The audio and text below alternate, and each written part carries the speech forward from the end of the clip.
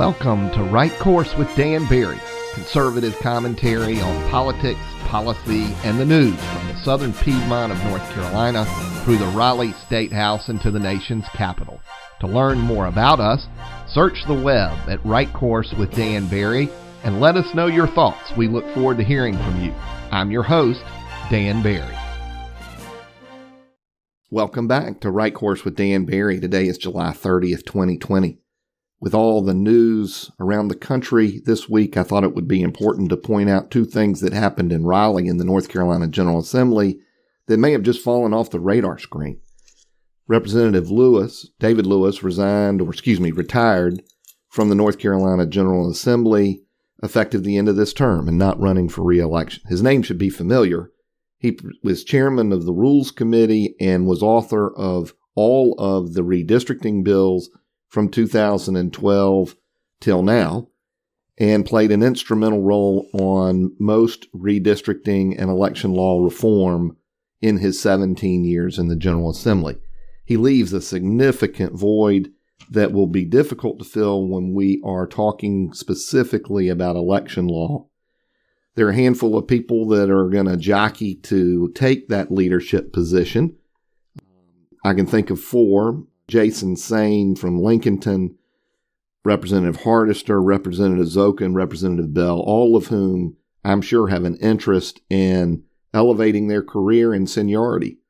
The way you'll be able to tell is who of them are out on the campaign trail across this state raising money for incumbent Republicans and challengers in an effort to maintain the majority in the General Assembly as well as earn favor. Because that's what this process is about. Those who help others get elected will move into higher and higher positions within the General Assembly. So it's really, really intriguing to watch. The General Assembly is on recess right now. However, the committees are continuing to work, particularly the COVID relief efforts. The U.S. Congress passes the bill to transfer some resources to the states in local and state financial relief. That committee will be involved with the state finance committees in how to disperse that money. This week, we got a notice from Executive Director Karen Benson Bell, who is the Executive Director of North Carolina Board of Elections, providing direction for county boards of elections and how to move forward with vote by mail. Y'all all know that vote by mail is a tremendous challenge and has been fraught with fraud for a long time. It actually created a significant challenge in the 9th District congressional race through both the bad actor in Bladen County and the Bladen County Improvement PAC, which was the Democratic organization. After that, the North Carolina General Assembly added security features to the process at which you secure an absentee ballot: signatures, witness signatures, etc. However, with COVID, there's been a relief from that process for this election only to enable a electronic application process, so on and so forth, to simplify that effort so that voters who don't want to go vote in person have the ability for a simpler vote-by-mail process.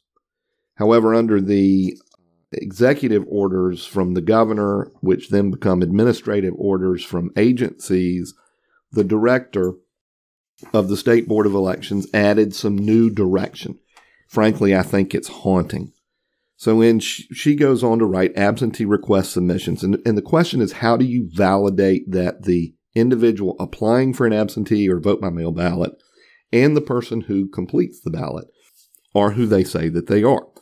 So the absentee ballot request form returned by any other individual than those specified in the law, which is the voter, the voter's near relative or guardian, or this special bipartisan committee established to help these county boards of election execute ballots.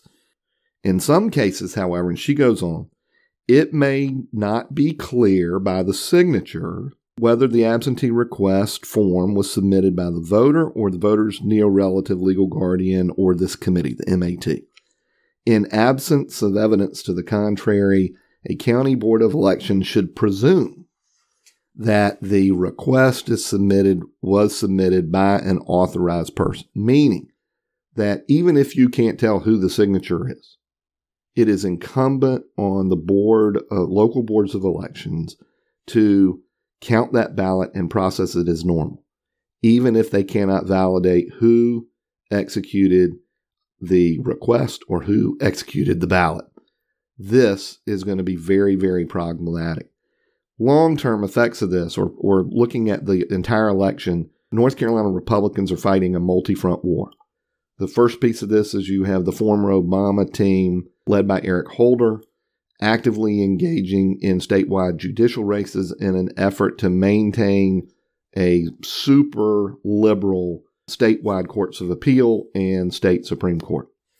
Aside of that, you have the very famous Mark Elias, Democratic election lawyer in court in Greensboro, and the argument that they're making is that whether the ballots are postmarked on election day or not should not be material as long as they are received within the time period post-election day, which I believe is 10 days. And the argument is that oftentimes mail comes into your house that's not postmarked. I get mail every day that isn't postmarked. So you can't determine what's happening. So think of this, if he wins this case, election night, early voting in person and election day voting in person is tabulated. Vote by mail that has been counted in advance is tabulated and reported to the public. So in your legislative district, you're down by 100 votes. You can literally go out and identify 100 people, perhaps, that have unexecuted vote by mail ballots in their hands and persuade them to get those in. Just think about how close the Rachel Hunt Bill Brawley race was. It can be manipulated after the fact. There has to be a standard, a end date, transparency, and authentication. Our republic demands it. The people demand that they need a clear indication of the process, and our government needs to have the ability to operate without the stain of what could appear to be an illegitimate election. So let's make sure that we understand, for my Democratic friends out there that are going to poke, we want all legal ballots to count. Nobody has said we don't want that to happen. But they have to be legal ballots, and we have to have the ability to make sure that they are legal ballots and that nobody is trying to game the system. The more I hear my friends on the left argue to reduce security around our election, and their unwillingness to hear the argument that we need to preserve and protect the integrity of our election while allowing all legal voters to vote, it tells me they're trying to game the system. It's something that we really, really need to pay attention to. More to come on all of this. Thank you for listening today, and make it a great week. Thank you for joining us. Please subscribe to our podcast through your provider and invite your friends to join us. Of course, look us up on the web at Right Course with Dan Barry, where we have additional content, blogs, and other items for you. We look forward to seeing you again, and make it a great week.